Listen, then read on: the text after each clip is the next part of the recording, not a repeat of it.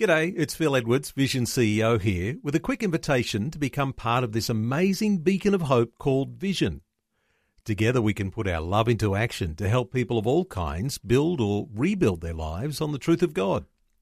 Please consider the part you can play during our upcoming Visionathon appeal, remembering that it's your support that makes Vision possible, including this podcast. Jesus said, "If you hold to my teachings, you are really my disciples. Then you will know the truth, and the truth will set you free." Most people do not see themselves as sinners. According to popular opinion, to sin is to commit such acts as murder, rape, armed robbery, etc. The average person would be offended if they were told that they were sinners. And yet this is God's record of us. All have sinned and come short of the glory of God. Now some might concede, but they might say, but we haven't really done bad things. Now imagine two men trying to escape from an erupting volcano. As the red-hot molten rock gushes down the side of the mountain, heading towards the two men, they make a desperate run for their lives. They eventually find themselves out of space to run any further. Their only option is to jump across a stream of hot, smoking lava measuring 10 meters wide. Now the older of the two men is the first to attempt jumping across. He falls hopelessly short of the other side of the stream and is burned alive in the bubbling mass. The younger man makes his attempt to leap to the other side, and although he covers much more distance than the older man, he too falls to his death in the burning lava. The Bible describes sin as a falling short of the standards of God's law. Some, like the older man, fall short by it more than others, yet all have fallen short. Sin is a reality for every human being, but God has a remedy for sin. His name is Jesus.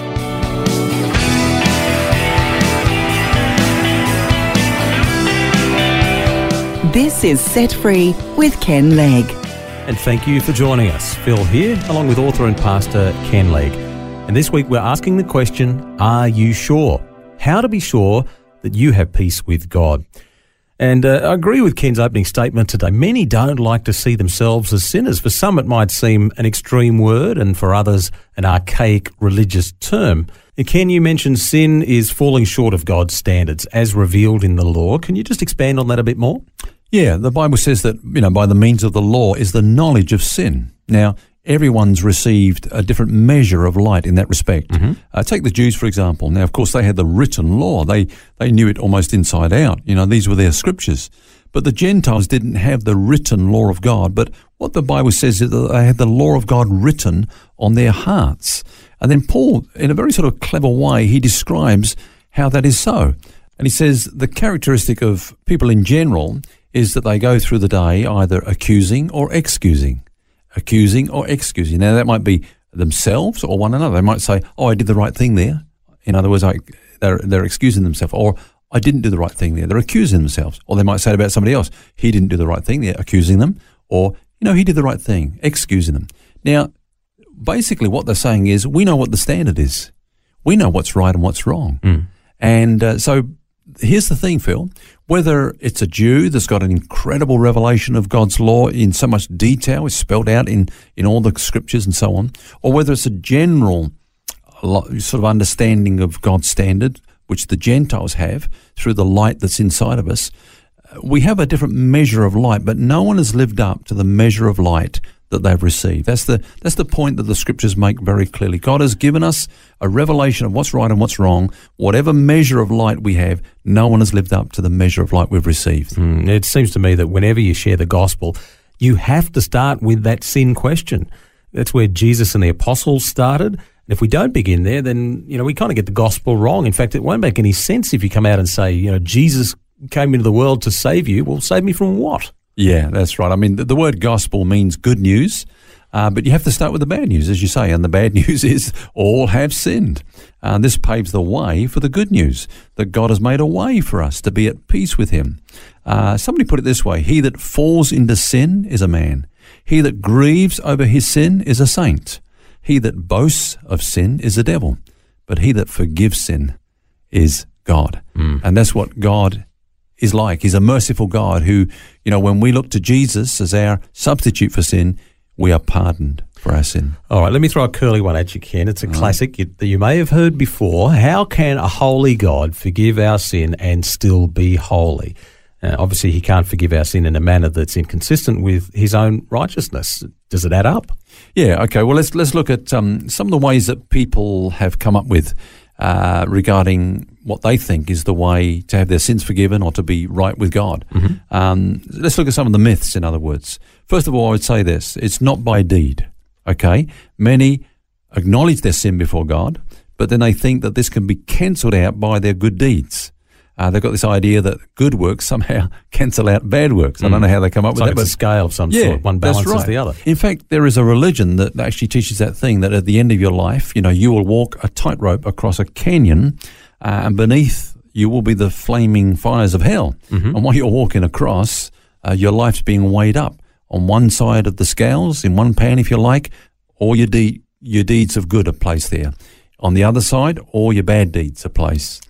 Now, if your good deeds outweighs the bad deeds, you'll make it across to the other side. You won't fall into the fires of hell. But if your bad deeds outweigh your good deeds, then you will plummet into hell. But that actually sounds quite logical to, I think, many people. If you go and ask people on the street, are you a good person? What's the first thing that they think of? Yeah. Well, I don't murder anybody. I don't do lots of bad stuff. Sure, I might do one or two little things, but, generally I'm okay. So there's an acknowledgement, okay, I'm not perfect. I've fallen short of the standard which I know to be true, but I've done a lot of good. And as you say, the idea is that compensates. The good outweighs the bad somehow. So it's like, let me put it this way, Phil. If you want to make an omelette, you got a bad egg.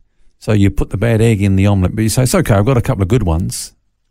And we'll put those in as well. And so the good eggs will compensate for the bad ones. I'm not coming to your place for breakfast. So you eat it. I'm not interested. So the first thing then is, look, it's the Bible makes it very clear that's not the way to deal with sin. You can't cancel out sin by doing good deeds, although a lot of people have got a lot of store on that, Let's look at some of the scriptures. Paul, talking about salvation, he says, it's not by works of righteousness which we have done, but according to his mercy he saved us. That's in Titus chapter 3. And then a classic, the one that we know very well, is for by grace you have been saved through faith, and that not of yourselves. It's the gift of God, not of works, lest anyone should boast. So very clearly we're not saved by deeds. We've got to put that idea to one side. But the second thing I would say is, not only is it not by deed, it's not by creed. What do you mean? Well, every church and religious group has got a creed, okay? A creed is a formal list of beliefs. There's nothing wrong with a body of people, if you like, formulating a collection of those things that are commonly believed amongst its adherents.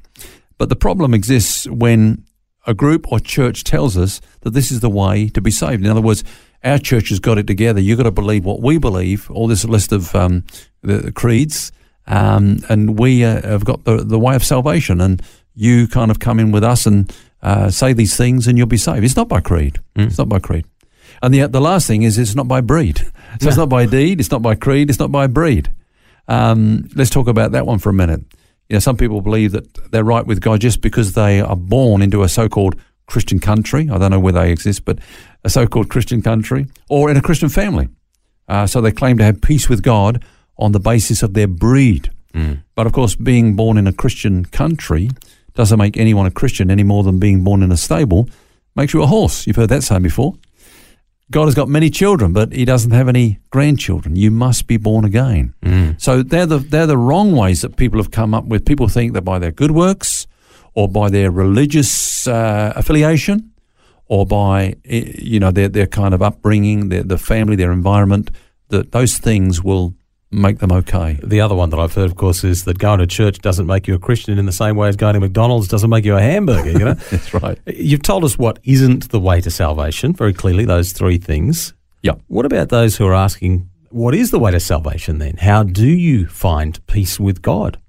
Yeah, and then we've got to come back to the sin question. That has to be dealt with. And that's what Jesus dealt with at the cross, Phil. The Bible says that God made him to become sin. The sin of the world was laid upon Jesus, and he paid its debt in full on the cross. He said, in fact, afterwards, it's finished, it's done, it's dealt with, it's over.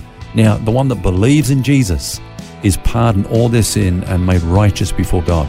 So there is a way, but there's only one way, and he said, I am the way, the truth, and the life. No man comes to the Father but by me.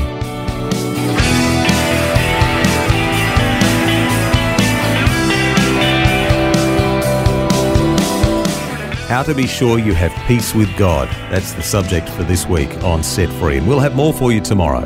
In the meantime, remember, you don't have to carry that baggage. God wants you to be set free.